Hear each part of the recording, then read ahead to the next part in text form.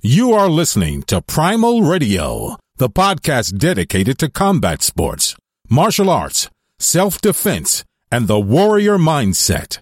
And here are your hosts from Hamilton, New Jersey, Jim McCann, and London, England, Tom McGrath. Tom, how's it going, buddy? I was on mute then. From the music. Way to go. We haven't been doing this show for 10 seconds, and you've already fucked it up.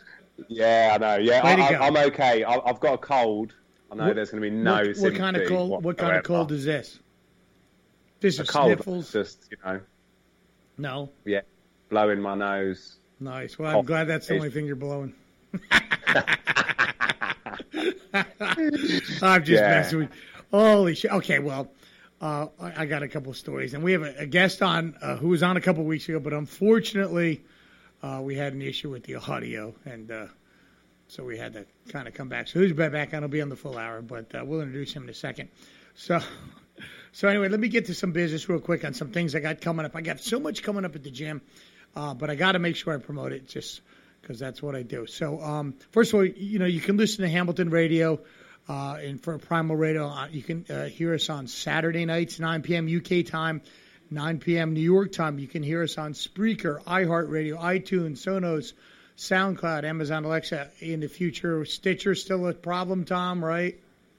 Yeah, that'll be coming. I actually haven't chased it up this week. Yeah, I mean, it's a big, and you're going away, so that might not be done for a while. But anyway, upcoming events at the gym. I got a ton of things. The June 30th Junebug Memorial has to be put off for unforeseen circumstances, out of our control. So we're going to come up with a later date, do it in the fall. Maybe we're doing it down at the Showboat in Atlantic City. That is yet to be determined. But okay, here we go. Here's the list, Tom. Are you ready for the list? June 16th, I will be doing a CQC JKD seminar with Mick Thornton. We're only charging $30. It's dirt cheap. About 4 hours, 5 hours of training. There'll be philosophy. Talked about empty hand stuff, hand stick, knife gun. JKD, a lot of the Wednesday night group, and the Chinatown stuff. So wherever it takes off, whoever goes, it'll be a living, breathing thing. There's no real set agenda, and so we'll just kind of shoot from the hip there. But it'll be excellent. So I've been doing that for years. I make notes and don't follow them. July 7th, we have a blood drive at the gym for the Miller Keystone Center, so I believe that's from 11 to 3 o'clock. Any money donations will go to End the Backlog and Providence House Domestic Violence Shelter. So it's a good cause. So come on out, and give blood at Primal Gym at 3 Nammy Lane, Hamilton, New Jersey. Okay, July 14th, the Billy Robinson Classic catch wrestling tournament. It's a live catch wrestling tournament. It's the best of 3 falls. There is no points awarded, so you're fighting 3 5-minute rounds. It's a great way to present your skill. July 14th, as well. That very night, we have catch wrestling world champions. There'll be a tournament-based Josh Barnett, former UFC heavyweight champion of the world, to be there. Also, by the way, Josh will probably be on our show in the next 3 or 4 weeks to promote the event. We just have to set the time. Probably, Tom, when you come back from the Philippines, you're right, because it'll be tough to squeeze him in there. That Sunday, Catch Wrestling Seminar, 9 p.m. at Primal Gym. August 11th, the big Primal MMA Fight Night at the Showboat Hotel and Casino in Atlantic City, and we will be in the Bourbon Room, which is the former House of Blues. So that's going to be a big event. Seats up to 600, 1,000 people. So if you're a competitor and you're looking to compete and showcase your talents in Atlantic City, it's a great venue, great place to be. September, October, we'll be doing a Pro-Am boxing event. That will take place at the Showboat as well. That date is to be determined. When I go down to the Showboat to finalize some paperwork on Thursday, I'll probably pick a date. And then November 3rd, I'm getting tired here, Primal MMA Fight Night 2 at the Showboat in Atlantic City. All that's on primalfightpromotions.com. So you can find all the information, or primalgymnj.com, or our Facebook page. You can check all that out. Wow, that's a lot of stuff. But I have to get that out because I have a tendency not to kind of talk about what's going on. So you're kind of becoming like Don King. I know it's ridiculous, just constant promoting. But hey, it's got to be done. That's why we're here, Tom, to promote everything primal, So I got to the story. So I dinged my knee up like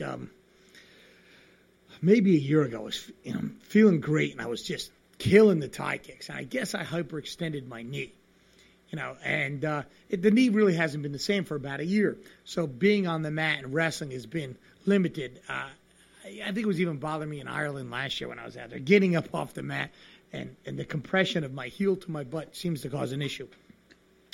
So I went to the, I might have mentioned last week, I went to the doctor like 2 weeks ago. Did I talk about this last week? I don't remember. And then. I think it was on the show that went in the bin. Oh, that was it. Okay. Well, then no one ever heard it. So then they go there. Yeah. They check it. They move your knee around. And essentially what they do is they take this gigantic needle and they stick it in your knee. And they suck out all this fluid because I guess there was fluid on the knee. And it is like urine. It's a very dark yellow. And the knee felt great for a couple of days, and it was starting to annoy me again. So I had to go for and by the way, I waited like an hour and a half to see this doctor. I go yesterday, again, waiting an hour, and then I just had to bail. I had to run out and say I have to make another appointment because I had, clients come in and other appointments. It's I don't know how it works over there, but man, you wait here forever. They overbook. They book, let's say, 10 people an hour, knowing they can only reasonably see 5 or 6, because people don't show up. But my knee feels pretty good. I did a lot of pad work. I posted some pad work I did with Scrap last night on Facebook. But it was, I know I had the cruise, but who knows. But we'll see what happens. The knee feels better, but it's not 100%. It seems to be taking a long, long time. I don't know if this happens when you become older as a fighter, an ex-fighter. I remember Tackett said, I've shared this before. Tim Tackett said to me when I turned 40, we were out somewhere. He goes, McCann, how old are you? And I said, I'm 40. He goes, you'll never feel any better than you do now. But very optimistic view from Tim Tack. So anyway, but anyway, let's get our guest. You want to get our guest on? Do you want to introduce him? You have an intro? Or I can. Yeah, just on that point, someone said to me, they said, like, your body looks after you till you're 40, and after you're 40, you need to look after it. Oh, that's good, clever. I did not. I've never heard that. And it's true, man. It's really true. I mean, I work out just as hard, but I have to, work around things a little bit more and move. Yeah. That kind of thing. Train smart. I never did that. I just would go. So this week's guest, so I had the pleasure of spending quite a lot of time over the last couple of years with this gentleman, drinking whiskey and setting the world to rights, talking about martial arts with our good friend Dennis Blue. He's an instructor in the Wednesday night group out in California. So well-versed in Jeet Kune Do, works with MMA fighters. He's written a lot of published articles on JKD, and he maintains the website and the online kind of training videos for both the Wednesday night group and Chinatown Jeet Kune Do, who are affiliated to the Wednesday night group. Mm-hmm. So without further ado, let me introduce Mike Blesh. Hi, Mike. Thank you for having me. Mike, thanks for coming back. So a couple of weeks ago, we had Mike on, and we had technical difficulties, so the show never aired. And so we asked Mike to be back because he's got a lot of interesting takes on stuff. And so that's why you're here, Mike. I'm glad you can make your appearance, clear out your schedule to come back on today. I know you're a busy man. I'm really not. You're really not. Well, you should be selling it. Like I squeezed you in, and don't normally have this kind of time, Last time we spoke to you, Mike, we kind of Jim put to you that you like to be the grey man, the guy that kind of is in the background and doesn't like to. I've noticed on the website you haven't got a photo up there, and you're kind of you've always been doing your thing and with these guys, but you don't put yourself out there. You're not sort of commercially orientated like that. You don't like the limelight. Would that be correct to say? It's correct, and probably to my own detriment. I probably should be more out there, but I just, it's not me. No, he's socially retarded. I'm just messing with you. Oh, that's funny. Yeah, but Mike's and he's really talented. Like I knew him for years, and I never actually saw him do any goddamn JKD or any training. I just never. You were always there in the background, hanging out, but I never actually. And then I don't know if I was there or I forget if I was at the garage you did it, or maybe I saw it on video. I was like, God damn, Mike can really move, but he kind of keeps it quiet. So he's an introvert. Yeah, it was similar for me as well, because I hadn't seen Mike in training, and then we were sat around talking, and it's like, this guy knows everything because he's been soaking up that knowledge. Right. He's seen all the videos, and he's had to think about putting those videos into a context where they can be consumed by a viewer. Anyway, we're going to get onto that stuff in a bit, but so Mike, how did you? I'm sorry, and we kind of touched on the last time, but we'll hit it again. Can you tell us the story of how you came upon Tackett and the Wednesday night group, how that happened, and how you kind of became a part of it?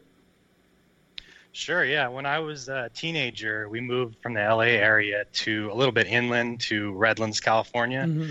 Turned out that's where Tim Tackett lived, and so there was kind of a network around him. People that, and in the case of guys like Jeremy Lynch, that actually moved out here for the sole purpose of being near Tackett. Yeah, that's right. crazy. So I get here, and I had tried other martial arts. Like I tried there was a gym that was teaching kind of a blend of American kickboxing and Muay Thai, and the teacher was, just awful. This guy could not teach beginners. Tried that, obviously didn't stick with it.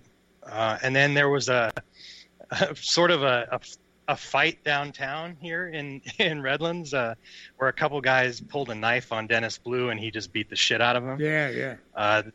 Yeah, there was another Wednesday night group instructor that was there that was part of that too. But I don't want to get too much into that. But yeah, that was how I heard about the Wednesday night group. And then a friend of mine was training with Jeremy Lynch, and this was like maybe like 1995, when he had just become an instructor, maybe a year or two before. Right. And he was training in his backyard here. And my friend took me over there. And I'm watching Jeremy work out. And I don't know if you guys probably didn't meet him when he was really in his physical prime, but he was really, really athletic, and he was doing some crazy shit. And I'm sitting there watching him and just going, man, if that's JKD, I can't do that. So I kind of took off and didn't come back for about 8 years. Wow. And then when I was like 22 or 23, I got in touch with Tackett. And it was just, I had kind of seen the need in life for real, some kind of real self-defense training. And I thought, well, who better than these guys, Sure. And that was how I got into it. Started training with Jeremy. And would you train in Jeremy's backyard? Yeah, he's been doing that for probably since 94, 95 in his backyard, different locations. Small group but yeah, kind of that's thing, like how he's always done it. Yeah. So that was good. So how long were you there before you actually? How long was it before you went to the garage? That was 2 years after, or a year and a half after I'd been with Jeremy training. Right. I had met Tackett before that. Mm-hmm. He came by a couple of my private training sessions with Jeremy. Wow. Were you nervous? And then, not at that point, not yet, because he was real friendly at that point. I wasn't in the garage. I wasn't. Unlike now, he's grumpy. I wasn't being criticized yet, but I did go to the Wednesday night group, and when I got there I was definitely nervous because there was Bob Bremer, Tim Tackett, wow. Jim Sewell, and for me, I'm kind of I don't like to be put out there to begin with, and I wasn't totally sure of what I was doing yet, and that was a little bit intimidating, but eventually I got over it. Right. So when you were in front of them, did they correct your technique or criticize you, or critique you, rather, be the word? Tackett corrected, although I think by that point, maybe I was a little bit further along than I knew. Mm-hmm. So I had, if you train with somebody privately a couple times a week for 2 years, you at least kind of know what you're doing. Sure. And you get good by I maybe accident. Wasn't the most efficient, but right. I at least knew exactly what material was being taught, how it should be performed, right. all that kind of stuff. And definitely there were times where Bob and especially Jim Sewell would come over, and they never really taught the way Tackett taught, right? They weren't professional educators like Tackett. Yeah. So their thing was more, if you were doing something wrong, you would hear from them. So a lot of it was them just kind of watching you, just kind of glaring. Which is disconcerting. So you never really. Yeah. When you're sitting there and they're going, oh, Jesus Christ. What the fuck was that? Yeah, I thought that until I would say, like, I had been there for maybe a year, and Jim came over to me and he said something like he made a comment about how hard I was hitting. And he said, nice. I was criticizing my own technique, and he said, well, if you hit somebody that hard, it's not going to matter what the technique's like, So He's right. Absolutely. Yeah. So when did you make the move? Just go and attack it solo. I mean, was that a natural progression, or did you leave Jeremy at all, or were you still Jeremy's student? You just kind of added that into your training by going to the garage, or was there like a split up? No, not at all. I think there was a point where I just became comfortable going there, and I didn't really need to be invited anymore. I think Tackett may have even said, "Hey, you're welcome to come anytime you want." Yeah. And as you guys know, the Wednesday night group has always been kind of there's training for 2 hours, and then there's a party afterwards. And I think the party was the real reason that the whole thing, came together. And so I took part in that, and then that kind of got me, friendly with everybody. Yeah. Okay, Tom. I wanted to ask, because I never got to train with him, what are your memories of Bob? Well, the thing for me when I got there, the fact that I was already kind of shy about, being out there and being judged by these guys, what I wasn't shy of doing was going over to him and talking. And I talked to him, and we had a lot of shared interests and hobbies and things, and he was just a really cool guy. So, I mean, I talked to him at length for probably the 2 or 3 years that he was there before his health kind of got bad. I mean, that was what I spent the majority of time doing, was talking to Bob, and we did interviews with him. And he did to me what he did to a lot of people is I was asking him a question, and he just broke into, I'll show you what Bruce Lee would do. And he did the hammer principle on me. And I don't think he's an old man already. And I think he's probably still quicker than anybody I've ever seen as far as that opening shot. He was really, really quick. He was pretty excellent. Now, when you got to know Bob, I mean, did you ever ask him, like, why? Was it just his personality that he didn't kind of go out there and open up his own gym or go on tours? I mean, teaching seminars. He really just kind of kept it rather private. I mean, did he even talk to people that he trained with Bruce Lee at the supermarket or something, Well, he didn't even like to have his photo taken. So if you go back and look at a lot of the old Chinatown photos, he's in a couple of them, but there's a lot where he was there and he's just not in the photo, I think. Right, he just stepped out of the way. Or maybe if he knew it was picture day, he didn't show up. But he was there. I think he missed 3 classes in the 2.5 years that the Chinatown school was open. He was there for all but 2 or 3 courses, I think. But that's pretty amazing. And then he talked about, when we were out there, Tom, I don't know if you were out there, I don't recall. We were out there for, I guess one was his birthday. We went to that Chinese restaurant or something like that. And the other one was his memorial service. And Linda Lee had some really nice things to say about Bob. It's on YouTube, I believe, both, right? The memorial service and the and that birthday dinner we went to. And she was very complimentary to Bob. And it's amazing to me because when I talk to people about Bob, how many people haven't heard from him. Ian Santo mentions him in a couple of his books, I believe. And he's just kind of like a little bit of a surprise. And then when we go to do some of our JKD, when we have someone come from another gym, it's dramatically different. It's nothing they've ever seen. It's not better or worse, just different. There's more concept-based stuff like that. So it's rather fascinating what he brought to the table. Yeah, I had mentioned the other day to someone, I think, that a friend of mine was going to the Legends camp that Dan Inosanto had going, and he said, most of the guys there have no idea who Tim Tackett is, who Bob Bremer is. They I think to be blunt, they don't really care too much about original JKD. No, they don't. So, yeah. They're doing everything but you guys know, there's a whole lot there that probably should be more well known, which isn't at this point. Right. Mike, for those that don't know about Wednesday Night Group JKD, obviously it's very kind of familiar to Jim and I, but could you kind of walk through a bit of the history there? I mean, Bob was supposed to have done perhaps the most training or the second most amount of hours with Bruce on a on a personal basis, one-to-one basis. Is that correct? I think there were a couple guys as far as the actual logs of who was at each, on College Street there. He was like had the third most or whatever it was. But yeah, what ended up happening was a lot of the guys that kind of dropped out when they were taken to Bruce's home. They would train on Sundays. It's when he liked to kind of mess around. And the guys, they started out with the group that you see in the picture of, Jerry Poteet, Steve Right. Golden, all those guys. And slowly just life or whatever happened and people kind of dropped out, and it ended up where Bob was showing up, and he said maybe 5 or 10 times he got private training all afternoon with Bruce. And that was when they worked on things like the hammer principle, stuff like that. And I think if you look at the Wednesday night group is more than JKD, which probably, again, is not really as well known as it should be. There were a lot of other guys that came through there and combat veterans, things like that, that really influenced what they were doing. That was all before my time, but I think those principles and all of that information, that knowledge, that life experience is still kind of there.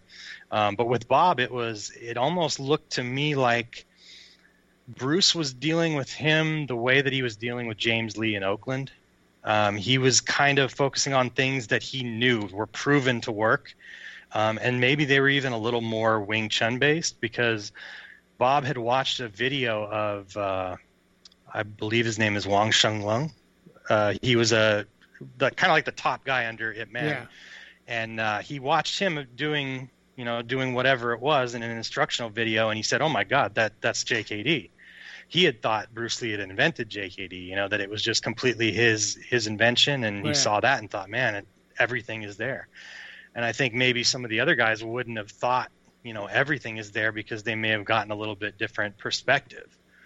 Guys like Ted Wong probably had a little bit, they were fighting in a different range. They were comfortable in a different range than Bob was. Sure, everyone has their strengths and weaknesses and different. That's why you can't cook. You can't have a cookie cutter system. I'll give you to step away from this for 1/2 a second. Is that I have a new guy that came in. His name's Juan, and he had bone cancer, and it kind of like over his left shoulder and stuff. So he has a lot of the bicep gone. Really has limited use of his his left arm. He can stretch it out a little bit like a T-Rex. There's no real reach to it, right?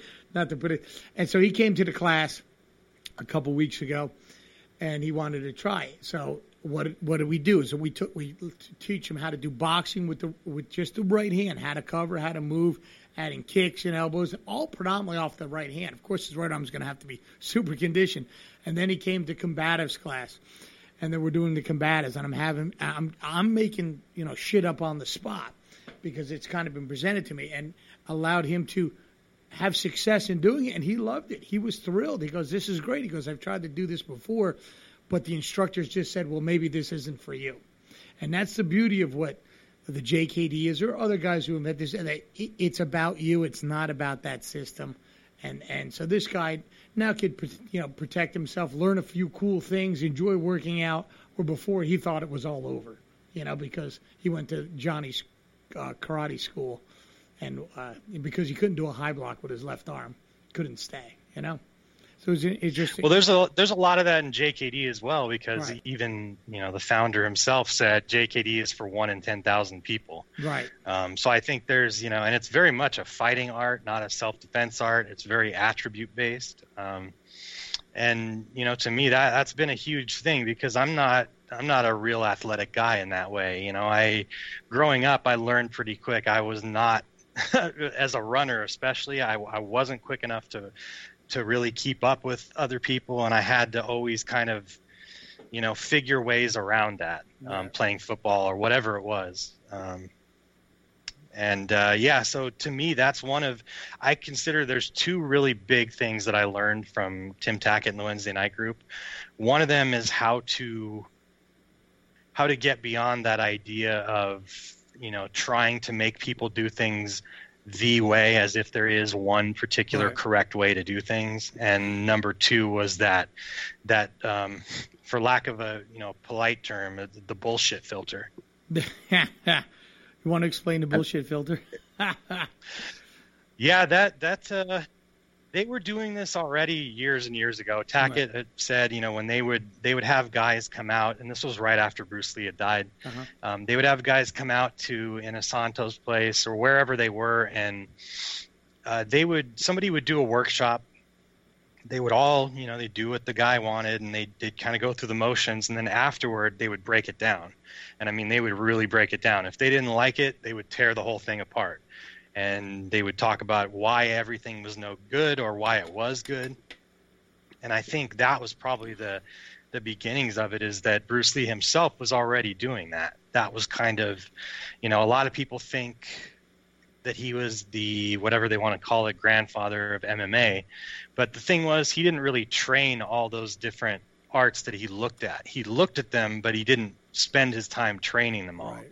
He was trying to get to the core of each one and figure out, okay, how do I deal with each one? And is there anything that I can pull from each one? Right? What's at the center of it? Do you think that's... Oh, I'm sorry, Jim. No, go ahead. Go. What I was going to say was that's kind of, I think, where that started. And then there were a couple guys that showed up at the Wednesday night group. Bert Poe was the big one that he really put things into perspective for everybody. If he, a lot like Bob Bremer, if he watched you do something and he thought it wouldn't work, I mean, he was going to tell you about it. And he could show you, just like Bob, he could show you why it wouldn't work. And if anybody's interested in him, they can look him up on the Wednesday Night Group website. But I think that's kind of the combination where that really came from. And the phrase that we've been using is JKD filter, right? I wrote an article called the JKD filter, and what that really means is it's bullshit filter, right? There was a famous educator that Tackett likes to quote, and his quote was something along the lines of, "A good education should serve as a built-in bullshit detector." And that really, like I said, if there were really two big lessons for me, and that was definitely one of them. Right. Tackett was talking about how, in the sort of 60s and 70s journalism in the US, how everything would be challenged, and they'd find out things like, all the scandals that went on with Nixon. These days that, journalism today, that they don't have that bullshit filter and they just go along with whatever the party line is. And I think that is something, when you see like mass control of the media, I think we all need to have that bullshit filter to question what is being fed to us through news channels, etc., etc. I know Gene would relate to what I've just said in the studio. Well, in American high schools, they used to offer critical thinking courses. You could take that as an elective. Mass media, critical thinking, all of that. That is all gone. It's all gone. All gone. Yeah. Without a doubt. There is a conspiracy, and we were going to do a show on conspiracies one day, but of how they've tried to dumb down the education system over there because all the hippies were getting a bit too crazy and thinking, where will that lead? So is this happening in the UK, Tom? Oh, I think we're always one step behind you guys. So yeah, we're dumbing things down for sure. Oh no, Dad, it's nuts. It's nuts. Who knows? Who the hell knows what the heck's going on? Yeah, we did that conspiracy show a couple years ago, which was great, and I have a couple of the gentlemen here in the room. We might bring them back. It was entertaining. I learned about all kinds of things, like the old Negro space program, which is brilliant. I told people about that, and they're like, "What did you just say?" I said, "I swear to God, you got to look this shit up." But these guys are brilliant. And then you're listening to them talking. Oh my God, there's so many connections. Then I find myself in the middle of the night watching, these Netflix or Amazon Prime conspiracy theory show, and then you don't want to go outside. You don't want to eat any food. I want to climb under a rock and live in the woods. So no one can find me. Yeah, so it starts to become, crazy thinking, But anyway. Like Mike, live in the woods. Mike lives in his apartment. He doesn't leave the room. If I could pull it off, I probably would. Right. Isn't that weird? I know exactly what you're talking about. I've been down that rabbit hole many times. Right. I do find it, because my job at whatever I do is predicated upon the fact that I can communicate and teach and sort of be on stage all day. I'm one client after the next. I got people, phone calls. I got to be, like Richard fucking Simmons, like happy-go-lucky without the shorts, and just keep talking to people and go, oh, come on in and do this. I'm on the radio. And then, I go to a party. I'm like I said, I don't want to be there. I want to be climbing a rock. But you know what appeals to me is living in the woods by myself, hunting for dinner. I don't know why. Is that because I'm socially disconnected? Who knows? Tom, do you ever fantasize about living in the woods? Would that appeal to you, being a hermit? Never. Yeah, I could definitely go off and live on an island somewhere. We're getting way off piece, aren't we? Here now? That's okay.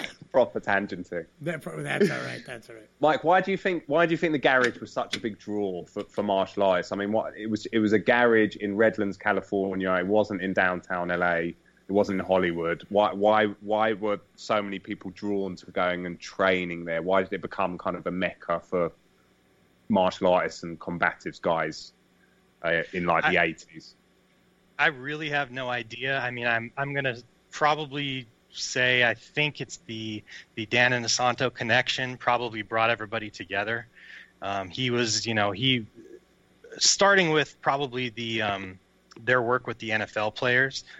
That's a pretty big thing. I don't know if a lot of people know about that, but Randy Whiting, they were pretty instrumental in a movie's being made. In fact, I believe about Bob Ward and Dan Inosanto and how they brought martial arts to the NFL.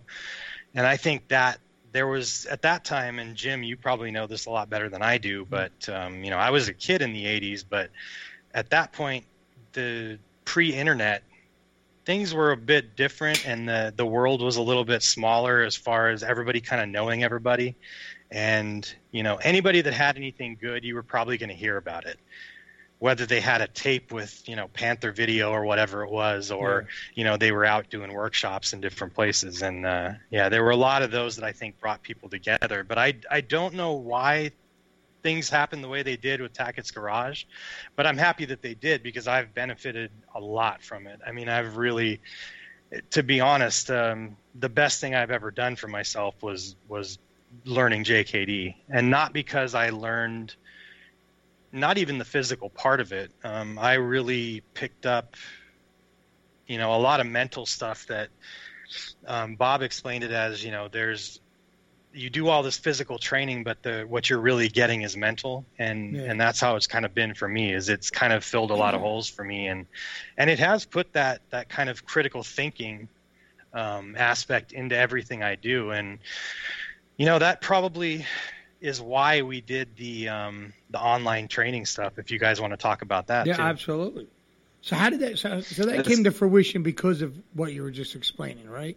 I mean, were you talking about it for years? Was this something that was going on in your head, and Steve and Tacken, or did you just kind of have one day have a brilliant idea and go ahead and do it? No, Jeremy and I were working on videos years before that. And I had the idea of doing like a DVD club, and he didn't really particularly like that idea. Mm-hmm. So it wasn't really until Steve showed up, Steven Russell, that things really kind of were able to get going in the way they did. But what I think it was the Wednesday Night Group was expanding a lot.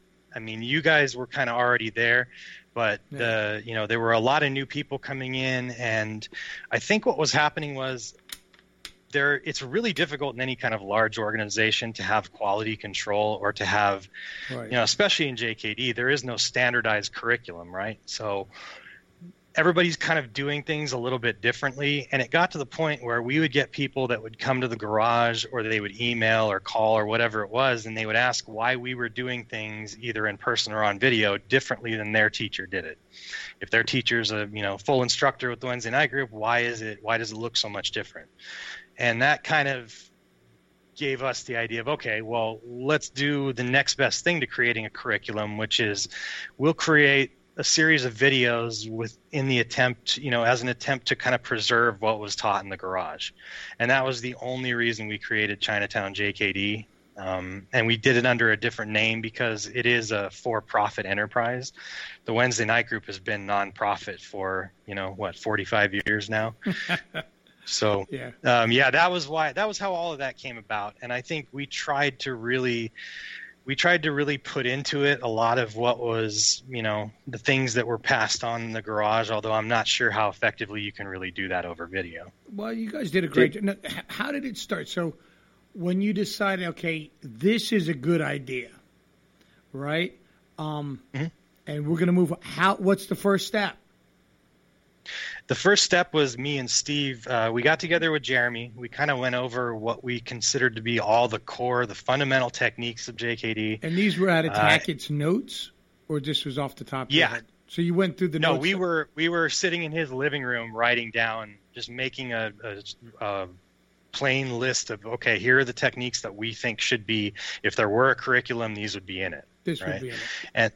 And what happened from there was Steve and I started meeting up every, maybe a couple times a week, and we would meet up in Claremont, California, in this little nice downtown area, and we would kind of hang out there and just talk through everything from what to name it to, how are these things going to be formatted, all of that stuff. And that was kind of like the second phase of it, where we really put together maybe, 50 pages of lesson plans, notes, all that kind of thing. And then the third part was we actually went and started trying to get it down on video, which was a big challenge, as you know. I mean, especially when you don't have funding, it's really hard you're kind of learning on the job, and you're just doing it with whatever you have available. Whatever equipment you've got, that's what you do it with. Right. And so that was how it kind of came about. And then luckily we were able to we had Tackett involved from the beginning, but we were able to get Dennis Blue to help us out as well. And he was a big help. I mean, if you've looked at the level 3 stuff from Chinatown JKD, it's all him. Yeah, no, right. Dennis is brilliant. Now, was there ever like a serious discussion or struggle, for lack of a better word, that you thought something should belong in the curriculum and someone said, no, it doesn't belong in the curriculum? Any head bumping? Not really, no. I mean, we never really had anything like that. I think we all pretty much agreed on what should be in there. Yeah. I think the formatting was a little bit different. Like, some people wanted, more combination-based stuff in there, like making people learn different combinations, and then for testing purposes, having them be able to kind of play that back to you, right? Yeah. Like, hey, show me 1, 2, 3, show me, these different combinations. And I wasn't too keen on that, but there is a little bit of that in there. Right. I think what we've got is about 25 hours, a little more than 25 hours, which a lot of people look at and go, well, how the hell are you making 25 hours worth of JKD videos? But JKD is, in fact, I think Jerry Poteet called it complicated simplicity. Right. So, there's a lot to each individual part of it, right? There is, there may not be... I'm sorry. I'm sorry, go ahead. I go back and still go back and watch, DVD 1, lesson 1. I've been doing this shit a long time. So, matter of fact, it was about a week ago. I went on the. I own both the DVDs, and of course a member of the thing. But I go back and watch the first thing, the Baizhang stance. You would think I would know it by now, right? But you need to go back and revisit those basics over and over again and get real good at them. When Steve Servillo, who's been with me for like 25 years, we just Wednesday morning we trained for a couple hours, and then what we did was we worked all the basic simple moves, and then we explored and pressure tested some ideas and thought processes and stuff. We picked it up, but initially the first half hour was, real basic stuff that you could teach someone right out of the chute. People get really excited. I'll tell you, when I go to a seminar, I'll show this neat entry and this throat strike or something that would end the fight. And then you show them like a complicated move that might be 3 or 4 deep, or maybe an upside down knee bars, and that's what they want to know. They don't want to know that simple thing that takes the guy out right away. I actually was at a seminar. Tom, you may have heard me share this, and I forget what I did. I came in, finished a fight like in 2 moves, bat. And then this guy comes up to me, maybe Filipino-based or something like that, and he goes, well, can you do this? It was like 5 or 6 moves deep before he got to what I did. And then he goes, well, can you do this? I said, well, yeah, you can do that. I said, I'm just not that good. I have to kill the guy right away. Try to get it right. Meaning you were overcomplicating this shit, and that sells DVDs, tapes, and YouTube views, but it has nothing to do with reality. So. No, and that's kind of that ties right into what I'm working on right now, which is probably something we should talk about later. But the idea being that you don't need to expand the material to constantly be looking for new ways to get better at what you're already doing. Right. Right. Whether it's new drills, new training methodology, whatever that may be. I think that's really the key with JKD is not adding, but just refining and kind of whittling away. Right. Right. They're whittling away. In fact, Steve and I were having that conversation. And I was saying, the longer I've been doing this, the more crap I'm getting rid of. Well, it's my BJJ catch wrestling. It's cool to know a lot of stuff. But in my own personal expression, all of that, I'm just keep whittling away. And for simplicity, trying to change things to, that one or two quick moves into self-defense. Now, boxing, it's sport, obviously, is a little different scenario. But as far as the self-defense or combatives or JKD, you want to make it as simple as possible. The more complicated, the less likely it is that it's going to succeed. One thing I always got from Tackett, which I quite like, he said there's no such thing as advanced JKD. It's all of it's simple, but there's advanced drills. So you can do much. You can adjust drills, etc., and add components to those drills that test out how well you can do that stuff. But you still want it to be simple and direct in the same way as you were describing, Jim. Right. Mike, if you went back to redo the Chinatown set, would you do it? Like, if you could go back and look at it and go, geez, I would have done it this way. Because I know I do that all the time when I've done stuff and said, shit, I would have taken this out or added this, which can be quite a rabbit hole, as we say.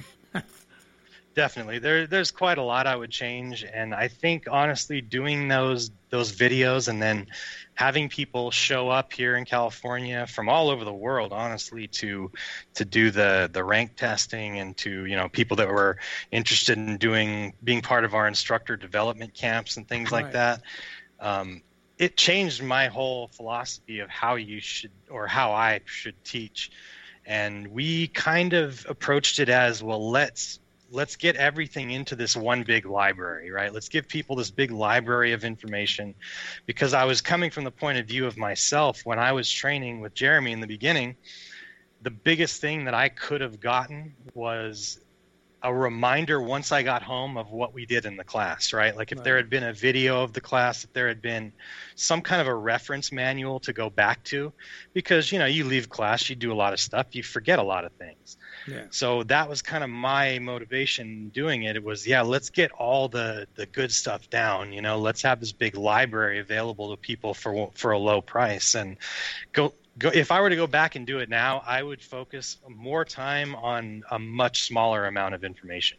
Mm-hmm. I mean, I completely have started focusing on more teaching people how to train themselves or how to teach themselves, mm-hmm. rather than me teaching them. I mean, I think that, again, that's probably a little bit longer conversation, but sure. I'm definitely moving that direction. And you could do a whole nother series of JKD stuff. Will it be combative stuff? Or just? Well, it's going to be JKD. The thing that I'm working on right now is we're calling it JKD Edge, and what it really is it's that filter we talked about. It's the JKD mindset, applying that to whatever it is you're doing. So it's not a concept kind of approach. We're not adding a bunch of stuff, or we're not even really telling you what techniques you should be doing. Mm-hmm. Although, I mean, everybody knows, especially if they have, competitive fighters that they work with, or if they've fought themselves, like, I know you have, Jim. Yeah. You've learned pretty quickly what's effective, right? Boxing is effective, wrestling is effective. And then depending on the format you're in, maybe some BJJ, whatever it may be. Sure.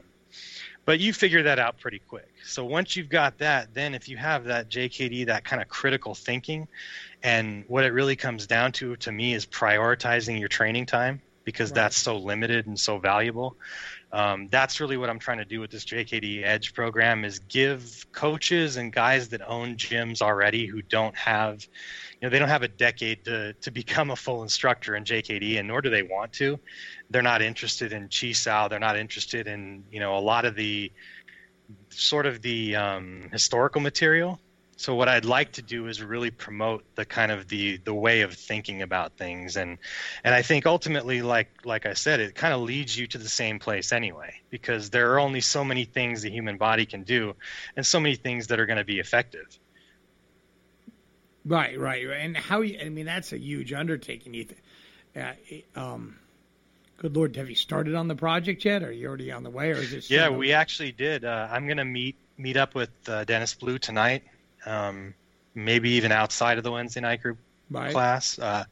And we're going to work on, I gave him an example of what I thought kind of the lessons should begin with. And I think what we're going to start with, it's going to be purely it's going to be for current instructors only. So if you're already a Wednesday night group instructor, Chinatown JKD, we'll happily include you in this program, and it's going to go over really coaching material, how to develop yourself into a good coach, and then ultimately what I kind of mentioned before, and what I really want to get into is training people how to train themselves and others. Yeah, that's tough. I mean, I've seen a lot of, and I'm sure you have, Mike and Tom, real talented guys. But their ability to communicate is less than stellar, and to get their thought across. So that's a whole art in itself, and it can be learned, and some people do it more naturally than others, but that's very difficult. I've seen that time. Like, I'll watch someone do something, whether it's on YouTube or on a DVD or something, and I watch these guys teach us, and there's a whole bunch of elements just completely missing out of the equation. And so that's what you're going to try to communicate then. Give a man a fish and he can fish for a day, or he can eat for a day. Give a man a fishing rod and he can feed his family for years. There you go. Yeah, and something that Tom had brought up with me before was that the idea of can you really learn from an online program? And even the term online training is kind of not really an actual thing. You can't train online, right? You can have a reference library, something to pull from, and that question always comes up is, can people really learn this way? And it reminds me of something you said, which is, I had a guy that was training with me privately, and I don't know what he had done. He had done maybe some kung fu, whatever it was, and he was the kind of guy you could show him any technique, and in 5 minutes he could do it well enough to use it in a fight, or at least in sparring. Right. And he's one of the few people I've ever come across that are that way. I mean, there were stories about Bruce Lee like that, where somebody would show him something, and then a week later he'd come back and he'd be better at it than they were. That's great. So there are those people out there, and I think those people benefit greatly from having that kind of reference library. They do really well with the online training. And we had a guy from Germany by the name of Christian Kluge. I'm probably pronouncing his name wrong, but Christian. You guys both know him. Yeah. He showed up in California and was really, really good. He had been doing JKD for a while already, but he studied those videos for, I think, 3 years before he showed up, and he was just really phenomenal. I mean, he was really one of the best that we've ever had. Right. Yeah, he's very good, Christian. He came from a Wing Chun background. I remember the first time I was kind of training with him,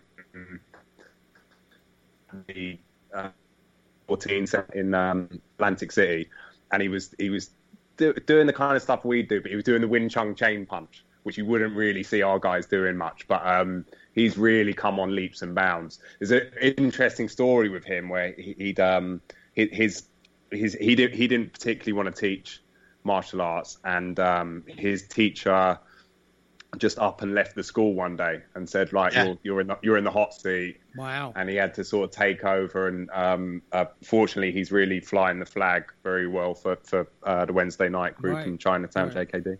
I never heard that story about his instructor just leaving town. Yeah, the guy just up and vanished. No kidding. I've had that through the years too. Guys who were there and pretty talented, then all of a sudden they're gone. Who knows what the hell happened to them? So how long till this, Mike? How long till this comes out? Is there a set date, an idea, or is this going to be a while?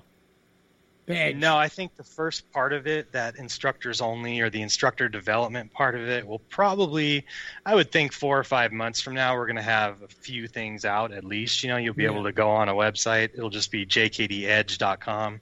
You'll be able to go on there and, sign up. That's and great. Get, as long as you're kind of an approved person, right?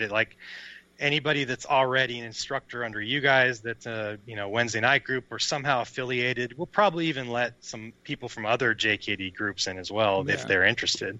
Right. But yeah, that is really the result of what I've learned, I think, from the Chinatown program. How now because this fascinates me, when you finish, let's say, that writing up whatever, do you bounce that off of someone else? Do you say, hey, Tom, take a look at this, what do you think? I do that with Dennis Blue quite a bit. He's kind of my real, filter of, I know right away, just by the look on his face, if what I'm giving him is worth anything or not. Right. Luckily for me and for my ego, usually he's pretty on board with everything that I throw out there. So he doesn't complicate it for you then? I'm sorry? Dennis doesn't overcomplicate it for you? No. He will shocked. Break down and I was expecting he will him shit to all over be a pain in your ass. No good. And I mean that in the nicest way someone could be a pain in the ass. No, it's true, because I'll have an idea, whatever it might be. And then I know when I'm like you. I know when I'm pretty much there, and I don't filter myself when I come out with an idea. Whatever it is, I'll filter. I'll do it, and then I chisel it down. Here's the big picture. I'm going to chisel it down to whatever it might be, to whatever I like. But I've often thrown the idea at people, and then immediately, well, here's the 20 things wrong with it. Here's what I would do. And then I sit, I ponder it, and I go, well, they don't know obviously know what the fuck they're talking about, and do what I want to do anyway. Because often they just. I'm glad to hear that Dennis is on board with it. Well, you should do this. You should do this. So no one's ever done that to you? Not really. I mean, I think my approach has always kind of been, I'm going to do what I want, and if people don't like it, they can tell me, and I will happily go on my way and not bother them anymore. Right. I'll never ask you this question again. That's never really happened that way. It's always kind of been that. What I did, I think I always, I like to believe I've always had the interest of the group at heart. Right. And I've tried to always, do things that I think will benefit the group. And if it benefits me in addition to that, great. And it definitely has. I mean, I've no doubt. Just being a part of things and being kind of behind the scenes with Tackett and Dennis Blue and Jeremy and even you guys, I mean, I've learned all kinds of stuff. I remember when you, Jim, you came to our commercial gym that we had in Upland, California, and you did a ground combatives workshop, and I recorded all of that. Yeah. And I remember there was, stuff in there that, and it kind of goes back to the first time I met you when you came to the garage and Bob was there. As I was telling those guys, Jim McCann looks like he came out of the garage. I mean, he looks like a guy that was trained by Tackett and Bremer, and so you fit in right away. Right. That was apparent to me. It was right great. From the get-go. Everyone was very welcoming, and it was it was weird because that first time I go in there too, like you said, Tackett. It's like Tackett, Sewell, and Bremer just sitting there, and you're like, holy shit, what do I do? And hopefully what I do is fine. But it was very. And you actually put that, for anyone who gives a darn, but I use that because you did a great job filming it and editing it and putting some cool tunes behind it. It's out there on YouTube, and I get a lot of people say, hey, I saw this, it looks like it was great, boom, boom, and they call me for whatever. So that was great. That was. We had I think there was like a lot of great martial artists in the Wednesday night group, but not necessarily lots of great business people or technology people. And that's an understatement. Mike has filled that hole in the group, and I know everyone's very appreciative of the work that he's done. Keeping that group alive and making sure that it's bigger than just California. That's the base, but there's people all over the globe like me, drinking tea in England who massively benefit from the stuff those guys do. Right. I would have to say, keep up the good work, Mike. If Mike and I think Tackett is really lucky to have you guys, especially you, Tom. I mean, you and I had conversations, like you mentioned, late at night, and we were talking JKD, martial arts in general. And I mean, again, you already have that, the mental part of it. You and I haven't trained together technique-wise, but I know that you understand what it is that the Wednesday night group is all about, and that really has made its way out to the guys, even all the way across, all the way in the United Kingdom, Germany, everywhere really. And that's probably been the biggest thing for me, is the most satisfying thing, is that I get to meet guys like that from all over the world. And, even if I don't get to train with them all that often, just being able to talk like we're doing now is always really helpful for me. And kind of, it's part of my process of really figuring out what it is that I want to do and what makes sense, Right. So yeah. So what's next on for you after this project? This going to take up your time for a while, or is there something else that you're looking to do? Is there a future endeavor you're going to explore?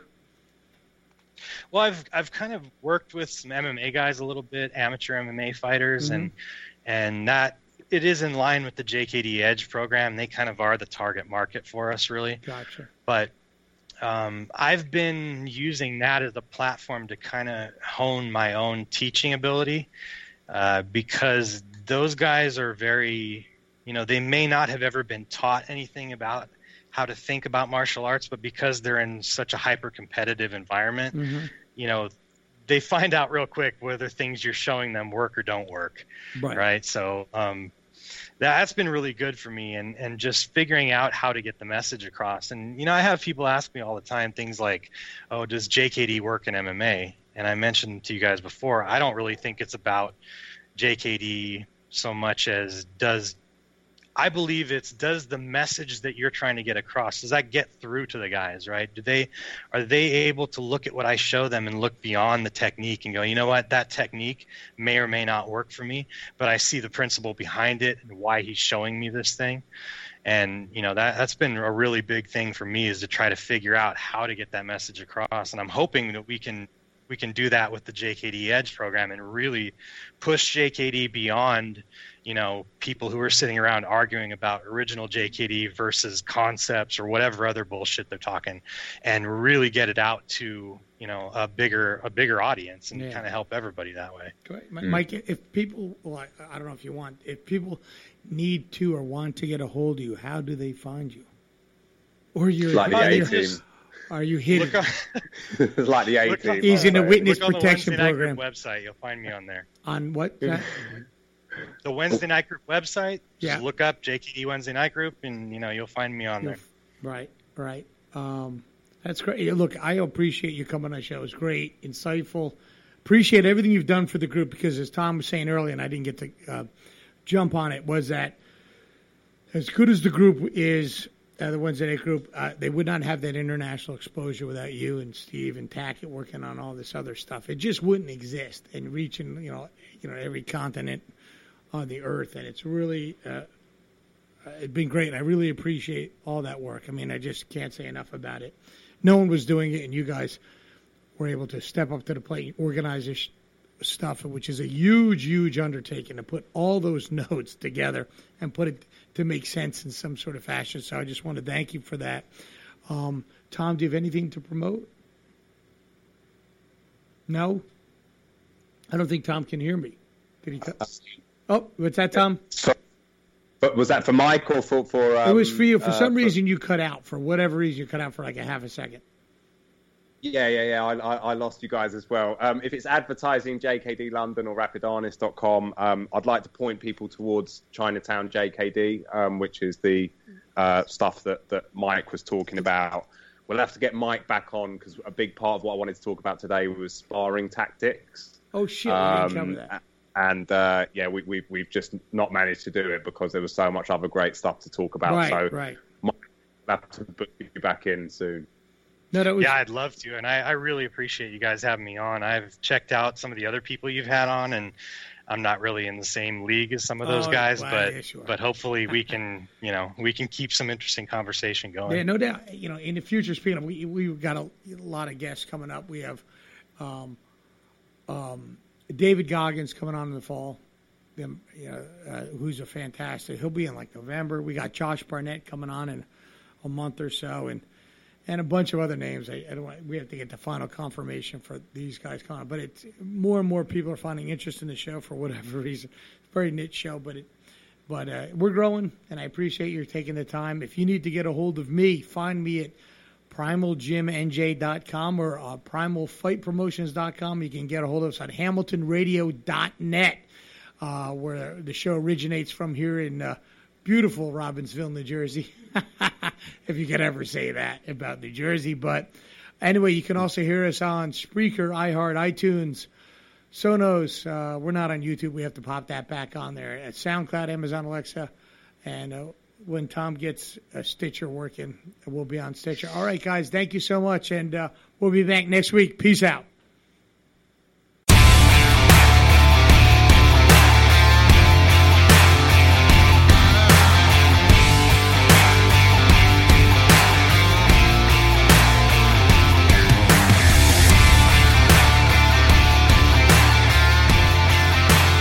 You have been listening to Primal Radio in association with Primal Gym and Primal Promotions. Primal Radio is available on all good podcast venues. To help us grow, please subscribe, like it, share it, and leave us a great review.